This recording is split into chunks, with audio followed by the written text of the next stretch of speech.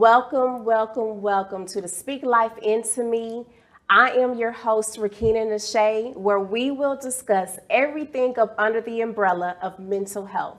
Today, we are going to be discussing a topic that is going to be pretty hard, possibly for you all to hear. So if you have a moment where you are feeling a little overwhelmed in this discussion, I want you to take a second and take a few deep breaths, okay? This is a necessary conversation. And so I really want to come and welcome these two beautiful ladies on this discussion. We are going to be discussing molestation. So Ariel and Miss Joane, if you can take a second to introduce yourself and your practice, and then we'll jump into this discussion, ladies. My name is Ariel Brown. I'm a licensed clinical social work supervisor, and I'm located in the DFW area under the practice name A Space to Heal. My name is Joane Davis. I'm a licensed professional counselor supervisor. I'm also a registered play therapist, so I specialize in working with children, adolescents, and young adults, and I am in the DFW area. And my practice is Lighthouse Psychotherapy and Consulting. Awesome, great. Thank you so much, ladies, for joining me. As I mentioned, we are going to be discussing molestation. This is not an easy topic, but as I stated, it is a very necessary topic. We are going to go ahead and just dive on in, okay, ladies? Okay. All right, so if you can, one of you, define molestation for me. Give me a picture of what that is, if you can, Joane. Sure. Anytime you're dealing with a child and an adult, anytime you're dealing with unconsensual act of whether it's touching or sometimes it could be encouraging a child to engage in certain behavior, inappropriate exposure to anything sexual. Whenever you don't have consent, and I think anytime you're dealing with a child who's underage, it's what we're looking at as far as molestation. Because I know sometimes people get, well, was there penetration or, and sometimes children can get a little confused because it's like, well, there wasn't penetration, so was it really molestation? But it's all those things and many more that falls under that umbrella of molestation. I think that molestation, as you mentioned, it can get very confusing. Yes. Because people don't really understand what it is. And so again, very happy to have this discussion because it's very much needed. And so it's not always penetration. Correct. It's more so of the inappropriate touching and encouraging to either have someone to touch them or for them to touch themselves. That's Is correct. that right? That's correct. Okay. And also exposure to pornography. Okay. That is something. I didn't know that. I didn't know that. So exposing them to experiences that they are really not mentally or emotionally able to or ready to be exposed to. Not psychologically prepared to handle those type of information and exposure. Wow. Yes. And Ariel, can you tell me how often are we seeing molestation cases? Is this often? Do we see this quite a bit? Yes, I don't know the specific statistics on it, but I would say probably every family has dealt with this in some form or fashion. Yeah. Because like you were saying, like it's not always just in your face type case of molestation or sexual abuse or anything like that. So I would say probably every family would say that they have dealt with this at some point. In some form of fashion, yeah. This is something that we hear quite often. This is one of those topics where we hear what goes on in this house stays in this house. And that is something I'm so big about eliminating the way that we process and think about stuff like that. You know, when we have molestation that goes on in our family, sometimes it is often overlooked and excused in some family households. Is that right? That's correct. And it's usually by someone that the child knows. It's usually more than likely it's a family member or it's a family friend, which causes a lot of confusion for children. And there's that feeling of, do I protect this person or do I tell? If I tell, am I going to cause, drama in the family? Yeah. Or sometimes the abuser will threaten that child. Yeah. If you tell, no one will believe you. If you tell, you're going to mess up the family dynamic. Yeah. So, yeah. Yeah. So this not only sometimes happens within the home, but it can happen at a church, your school functions. It can happen anywhere, but typically it's with someone that this child and the family trusts. Correct. Is that right? My goodness. Go ahead. Yeah, I was just gonna say, yes, it can happen anywhere. And then, the other part of that as well is, when kids are exposed to these issues, and if they're not dealt with in the home, then that's when we start seeing that, okay, now it's acted out on friends or those types of things. So yes, typically somebody that, the child knows, but if it is into that stranger part of it, then it's going to be, like I said, typically another kid who maybe has been exposed or something like that. Yeah. What are some of the behaviors that parents can actually look out for when a child is potentially being molested, or even when the parent has no clue? But what are some of the signs that maybe you can see in your child that would be questionable? Go ahead. So just really knowing your child is really important. So are they more outgoing? Do they normally complain about things or not? Just any little shift in behavior. Are they staying more in their room? Are they telling you, okay, I don't want to go see this person or that person? Are you noticing them, shying away or different things like that? And those are just some of the main things that you can look out for. And just to kind of piggyback on what you were saying about when they're wanting to stay away, and I think that's sometimes something that parents miss a lot, because kids will tell you, like, if they're uncomfortable, and they'll say, I don't want to go to this person's house, I don't want to go spend time with this family member, and a lot of time they'll get scolded for not wanting to be in that space. But when the child's telling you, and especially if it's a place that they prior wanted to go. They wanted to be with that person. They wanted to go and visit this cousin or this family member. And then all of a sudden it's just like, I don't want to be there. And, they're not telling you why. So it's really, you really want to take that opportunity to pay attention to that as to why they don't want to be in the place that they before look forward to going to.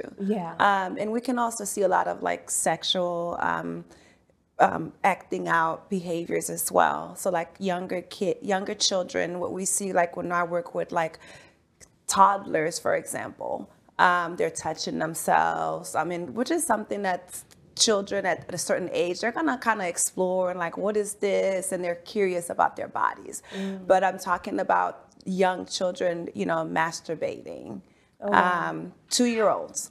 2-year-olds. 2-year-olds. You have 2-year-olds that are coming in that need help to come in to see you, and they are masturbating. Yes. And sometimes parents don't know this is going on unless they maybe have like a monitor in the room. We see that a lot with children in foster care, for example. They come in and maybe they have a monitor just to kind of see what, making sure, the child is sleeping well and behaving, and they're starting noticing that. And that 2-year-old is not able to tell you that, oh, this happens to me, but those are some of the behavior. And another thing I was going to say to pay attention to, especially in younger children, is their play. What do you mean by play? So what kids do, so like you and I, if something happened, we'll have a conversation, or I may go and talk to a friend and confide and say, this happened to me. Children, especially, we're talking about toddlers, we're talking about 2-3-year-old, they express things in their play. So if something happened to them, they're actually play it out with dolls, with toys. I see. So that's another thing to pay attention to, because oftentimes parents would just go play and just kind of let the kids play to themselves. So if you start noticing like your child is withdrawn, and you start noticing some of the behaviors just if they were outgoing, like you mentioned, and all of a sudden it just kind of like we were quiet, we were isolated. And you see that in young children too. So what you want to do is really start paying attention to their play. Just play with them. One of the things when we're working with families in play therapy is we teach them to have 30 minutes of interrupted playtime with your child once a week. No phones, no distractions. Nothing. You just in there with them, you watch them, you allow them to lead the play. Let them invite you in, and so you can. A lot of things can come out. Okay, right. I like how you said to let them lead. Yes. So sometimes us as parents will play and we will lead in. Oh no, you should do it this way or whatnot. Yeah. Actually let them lead. Yes. So that we can see what it is that they're doing. That's right. And who they're doing it with and what they're actually taking in. That's important. Right. Yeah, because they're expressing. Yeah. That's their language. Yeah. Right. So that's why we do play therapy. That's what play therapy is. Yeah, because they can't always express those big emotions, and so you might see the anger or violence or some type of like invasion of privacy with the toys they're playing with, or those different things, or maybe even they're having a toy hide because the toy is scared. Yeah. So there's so many things that you can pick up in that play, but like the main thing that you're saying is like it's the connection. Correct. And that's really how we help them learn how to keep themselves safe as well. So I like the fact that we are speaking about the expression part of it, because as parents sometimes we will tell our children how to act, tell our children how they're supposed to do certain things, and we don't allow that space for them to be able to actually share with us, not just in play, but just in conversation, just in how they're showing us different things. That's important. You guys have really made that point, which I appreciate you saying that, because we overlook that because we know that certain things need to be done, or we're having to work, or we have laundry to do, this and that, and sometimes we try to dictate to our children, play how I want you to play. Yeah. That's powerful. And that's a missed opportunity. Yeah, absolutely. Absolutely. And being able to just have those conversations with them, whether it is snack time, dinner time, bath time, paying attention to maybe sudden movements or certain things that they may do or say. Those are really crucial times. Is that right, to pay attention to? Absolutely. And just things with touch as well, because a lot of times children who are molested, and it's different, depending on the child. You may have a child who wants to be touched more because that happened. Then you may have a child who just don't want anybody to come close to them. Wow. So you really need to be paying, as a parent, really be paying attention to, just know the baseline for your child. Like if you don't know the baseline, then you don't know when something's changed. Yeah. Right. Yeah. What about the children that are coming from a single parent home, possibly, right? And mom or dad has a new boyfriend or whatnot, or a girlfriend that has come into the home, and they are babysitting or helping around the house. And so they're still new to this household. What are some of the things that we can actually maybe pay attention to, or maybe conversations that we can have with our children as we're introducing this new person into our home? Yeah, I mean, and that's definitely super important, because even in my personal life, I'm like, I don't like meeting people's children too early. Just because it's a lot of exposure to a lot of personalities and different things like that. So really, the first thing is having like a safe meeting time for your child with any potential significant others, or even just friends for that matter, because people change. We all have pasts and backgrounds. And so you really need to know a person before you are bringing them into your home around your very vulnerable child. And then having that conversation with our children, you just have to do it. Really letting them know, like, these are your body parts. These are the sacred parts. These are private for you only. Mom sees these during bath time or those types of things, but no one else should see them outside of, this home, or, just really you have to be direct, and you have to be very clear about those things. What is this, bad touch or those types of things? And as they get older, maybe they are starting to have, different feelings for, romantic, feelings or those types of things. And then addressing that, as it happens, and just not being shy about it, because we can't be. Right. And maybe not just having that conversation once. Right. Yeah. Maybe having that periodically, because you are bringing someone around your child. Absolutely. That it's a new relationship. And I think sometimes we have that conversation, because we want to do the right thing, but we don't realize that we need to have some check-ins. Right. How is this relationship progressing? How are you feeling with having this person around? And really start to pay attention to, have there been some sudden changes within my child, within my household, and how are they feeling around this individual? Right. Yeah. Like, since that person came into the home, how are they, and has there been any change in their behavior? Yeah. And I think another thing too, as parents, when we talk to our children, we really need to let them know, even at a young age, like, you don't have to do everything that an adult tells you to do. Right. Like, you can say no. Yeah. And so that's why those conversations you're speaking of about body parts and, using the proper terms. Yes.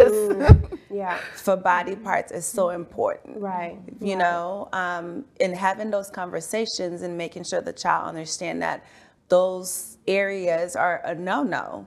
And it doesn't matter who asks you, who tells you, just because they're an adult, you don't have to do what they say. Right. And knowing that it's wrong and having those conversations, like you said, not just one time, but ongoing conversation, checking in and see how are you feeling about this person, what's going on, and I did want to ask you, when a child is being molested, I think a lot of times we hear the terminology that this girl is fast.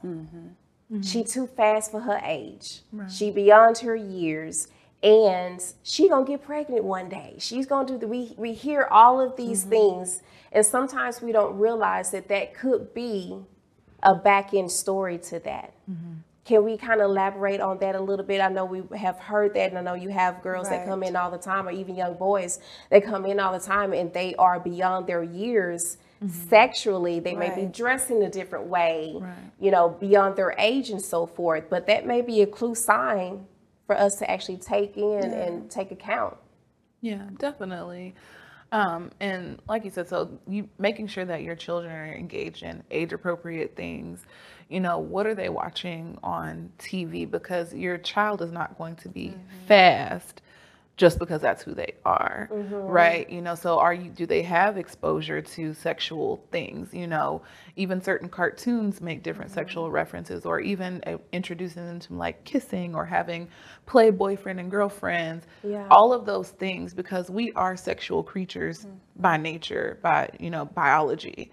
Right. And so even so for some kids, that sexual exploration is going to be just that natural sexual exploration of, oh, this is a body part. Oh, this is different, but then when it crosses over, what's the other part that's coming into that? Because everything as a child, for the most part, is learned behavior. Correct.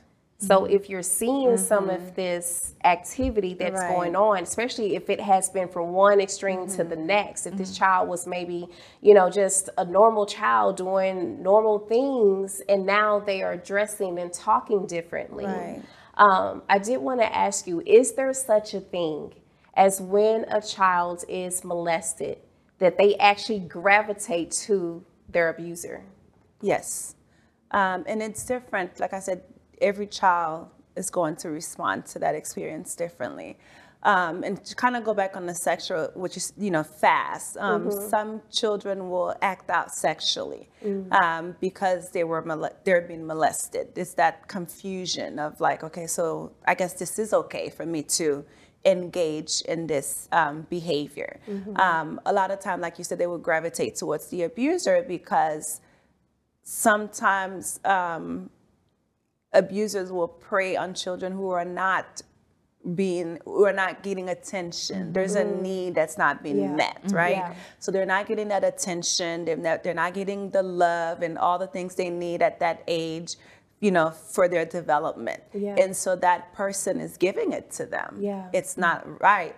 Mm-hmm. But for them, hey, I'm getting attention from this person, whereas everybody else in my life is not giving me this attention. Yeah. So they can gravitate towards that person, especially when there's no conversation happening about what's going on. They don't know this is wrong. They don't understand. All they know is that this person is giving me attention. They're giving me love. Yeah.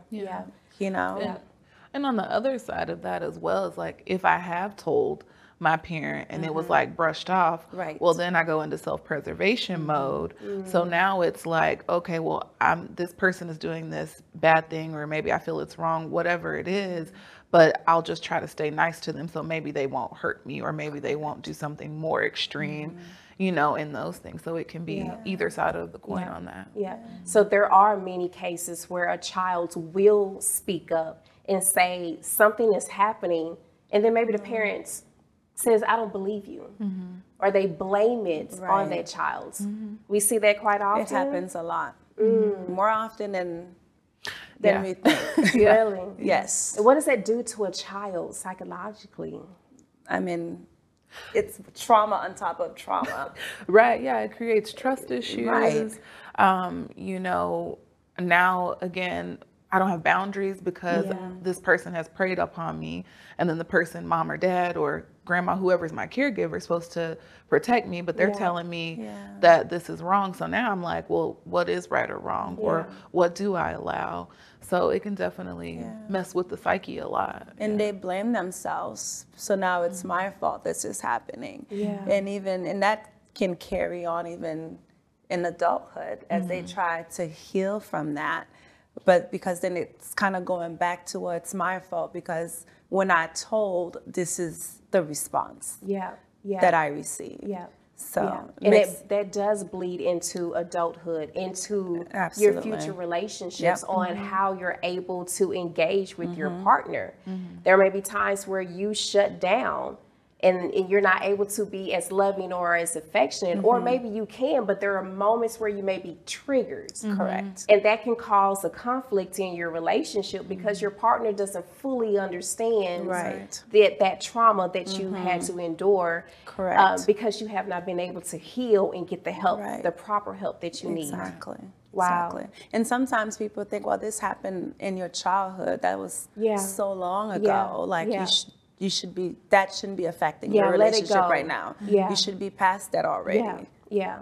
But it doesn't work like that. It doesn't. It doesn't work like that. When you haven't had the proper help, it lingers. Right. And even if it feels as though it has kind of plateaued and you're thinking, okay, life is fine. I thought that I was over this, but we don't really know that something is there until we get triggered. Right. And sometimes it comes out in the most unwanting times, undesirable times, when we have gotten into a relationship, or even when we actually have our own children. Correct. Yeah.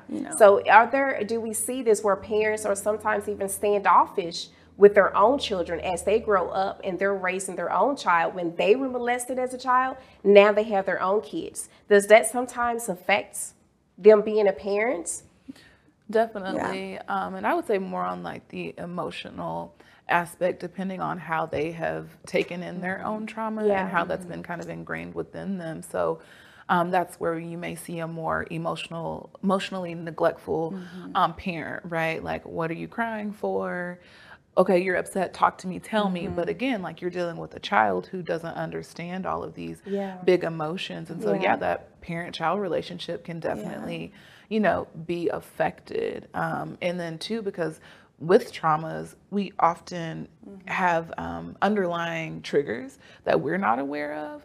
And so if my child is triggering me in some way, but I'm not aware of it because I don't even recognize how that trauma has really affected me, then again, you're going to have some disconnect within the relationship. That's true. And I think in the parent-child relationship, you can see either side. Like, you can have a parent who's extremely protective of their child because of what they experience. And that can be a little suffocating for that child. But they don't have a conversation to say, I am that way because this happened to me. For that child to just think, oh, you're just controlling, you want to ruin my life. So that can damage that relationship. And then you have the other side of what you're saying, where they're completely, you know, emotionally disconnected, just so whatever, deal with it. No one helped me, so tough. Yeah, tough love. So, tough love. Yeah. Should that parents share their experiences as their child gets older as to why they are the way that they are? Absolutely. Every time. Absolutely. Yeah, because again, that's what creates that connection in that relationship. Yeah. I have to know my parent. I have to know my child. When we don't know each other, again, we can't really cultivate a actually healthy relationship, right? Where growth and healing can really take place. Yeah. And so it's one of those things, like, you get it, you know, you want to be protective as a parent, but as your child is navigating the world, they need some real life experience to say, oh yeah, I remember when mom and dad said this, or I remember when Uncle Joe told me about that. Okay, this makes sense now, right? Yeah. So now they can start being active and really connecting the pieces as they're learning and growing. Yeah. What are some safety plans that we could possibly put into place before this happens? I think one of the things that parents can do is to have safe words for their with their children. So like, you know, if you drop your child off to a party or sleepover or something of that sort, just like have a safe word that they can call and say, you know, if they say this word, then you just come and pick them up right away. Education, you know, educating your child about, you know, appropriate touch, inappropriate touch, using the proper terms for different body parts, you know, talking to them about being able to say no to adults. You know, those type of things. It's just kind of prevention, having those conversations at an early age. Creating that safety space with your child. I mean, it starts very early, you know, having those playtime with your toddler. That's what builds that relationship so that then they can feel comfortable to come to you. I think also not just having safe words just with your parent or guardian, but I think also if you are dealing with children, if you are a teacher, if you're in a church, or, you know, for some type of sporting, understanding that when you're working with children and you're a good person, to make sure that you have that established relationship and offer up, hey, if there's something wrong, we need to have those safe words so that we know when to step in and seek help and get you the help that you need. Absolutely. Yeah, absolutely. Thank you so much, ladies. This was a very hard topic for us to have. It is a very necessary topic for us to have. This happens in our homes all over the world. And we have to get to a place to where we can speak up and we can actually build the relationships with our children more effectively, having this communication, having the open communication, creating a safe environment for them to be able to say, hey, this is something that's going on. And for those who are a little smaller, making sure that we're watchful, like we mentioned before, having monitor devices, or something that we can actually start to put into place so that we can watch what our children are doing, pay attention to what they're saying, pay attention to how they react around certain people. And if they're standoffish, pay attention to that. If they start acting out in different ways where they weren't doing that before, pay attention to that. And just make sure that we create that space on a regular basis. We want our children to be able to share with us what's going on so that they can get the proper help and it doesn't have to linger on into adulthood. If it continues on through adulthood, that causes the journey of healing a lot longer, okay? And that can affect us and your relationships, and even when you do have your own children. So I want to thank you today for joining in on this conversation. If it is a little overwhelming, again, like I mentioned before, take a couple breaths, okay? And prepare yourself to be able to have these conversations, not just with your own children, but your nieces and your nephews. Pay attention, okay? Pay attention. Our children are children, they are our future. And we have to make sure that we create that safe environment. I want to thank you again. You can reach us at speaklifeintomeme.com, RakinaNashay.com. This is your host. I am your host, Rakina Nashay, and thank you for joining us on Speak Life Into Me.